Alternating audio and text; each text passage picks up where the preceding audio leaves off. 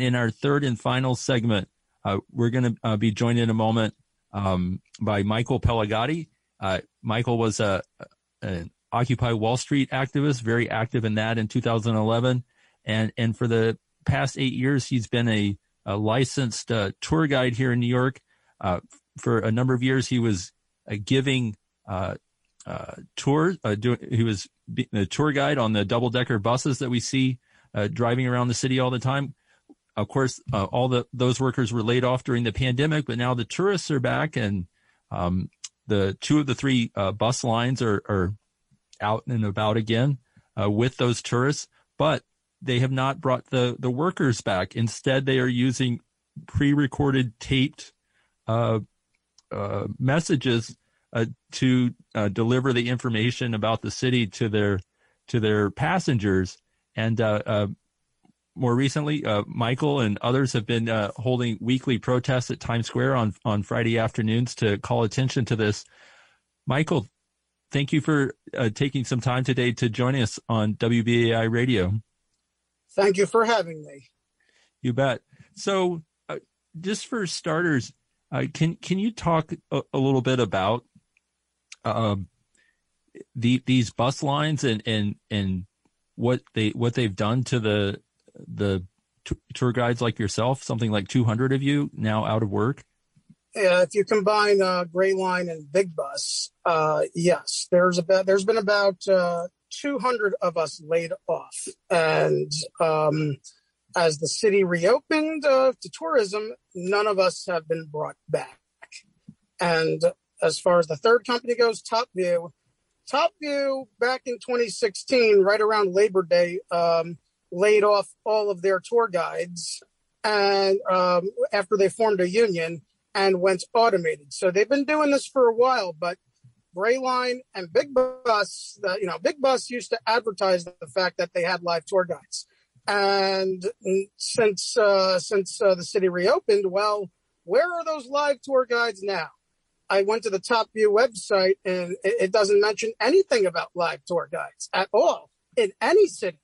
So I have a hunch that this is larger than New York City, but nationwide.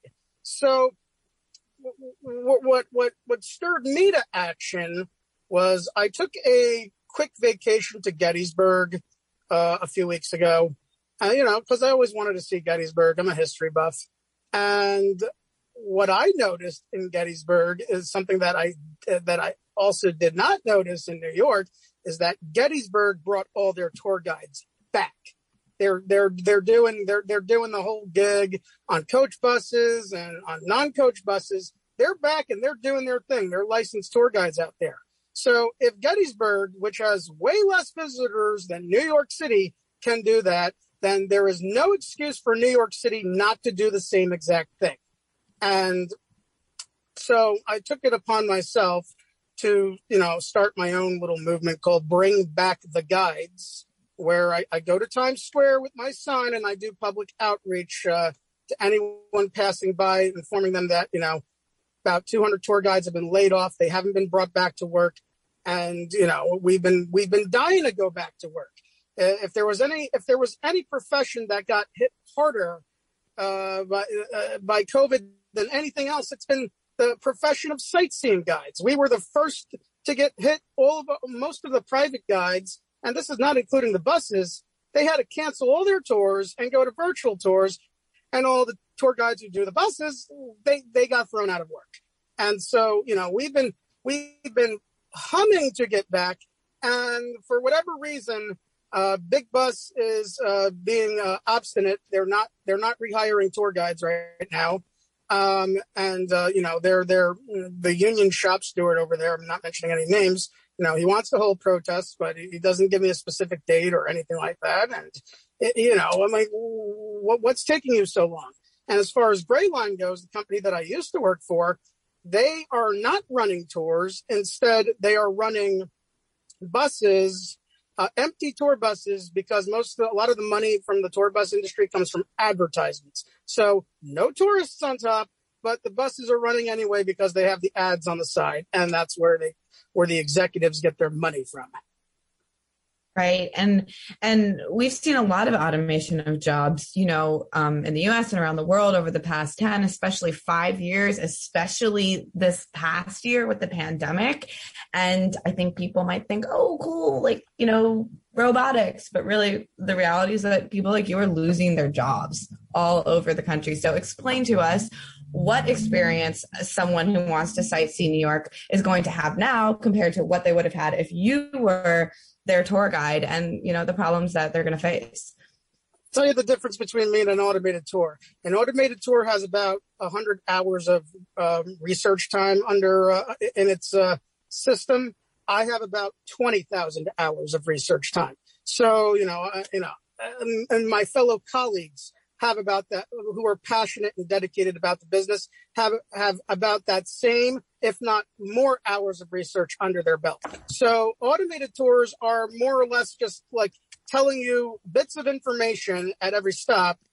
And the problem with automated tours is that a common thing that happens in New York City, when you're riding on a tour bus, a lot of tourists stand up and they hit their heads on traffic lamps. And they hit their heads on low-hanging tree branches, and the automated tour can't tell you to sit down. It can't save your life, and an automated tour also can't tell you to avoid scam artists on the street. And an automated tour can't tell you where the good local restaurants are. It'll tell you to go to like Buca di Beppo or McDonald's instead of patronizing somewhere like DeFara's or what else? What other great restaurants we have in New York City, or even the local bodega? The local bodega offers better food than McDonald's does. So an automated tour can't tell you these things, and an automated tour can't deconstruct the sensory overload that is inherent with New York City for someone who is not from New York and they're getting a little overwhelmed by everything that they see. So it's not the same thing. And a lot of people say, oh, well, automation's coming, blah, blah, blah. Yeah, we're talking about automation that is of the bare minimal standard. Okay. The tour bus executives are not on the up and up in terms of updating their automated tours. Okay. They just want your money. They want you to sit on the bus and ride around and be stuck up there, especially when you're in traffic. And an automated tour definitely can't entertain you when you're stuck in traffic. Right. We have about one more minute left in the show. Also, I understand there's dangers if there's no tour guide. The passengers will sometimes pester or distract the drivers who have quite a job themselves to do to steer these buses around the streets. Yes, and there's a bill there's a bill in committee right now called 289A, which has been introduced by Ydanis Rodriguez to prevent such a thing. And for the past 3 years, it's been stuck in committee. And if this bill becomes a law, it will guarantee that a licensed tour guide will be up on the upper deck to prevent these types of things from happening. But, lobbyists have been paid by these bus companies to prevent that bill from becoming a law. We need that bill to become a law so then all of us can go back to work. Okay. And real quick, in the meantime, while we're hoping to go back to work as a tour guide, you've been making ends meet by doing what? I've been working in retail. Okay, I've been working in the bowels of the retail industry. Instead of touring, doing history tours and putting that 20,000 hours worth of knowledge to use. I've been telling people where the toothpaste is. I've been telling people where do you find the razor blade? It's almost, I don't want to say it's insulting. And while I'm thankful to have a job, it's not my career and I want my career back.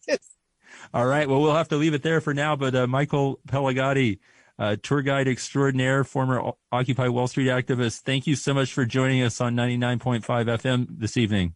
Thank you for having me. You bet. Well, that wraps it up for tonight. I want to thank our co-host, Ahmed Gagarian, again, also our board operator, Reggie Johnson, and Zion Decato, who helped with some clips in the headlines today. We'll be back same time next week.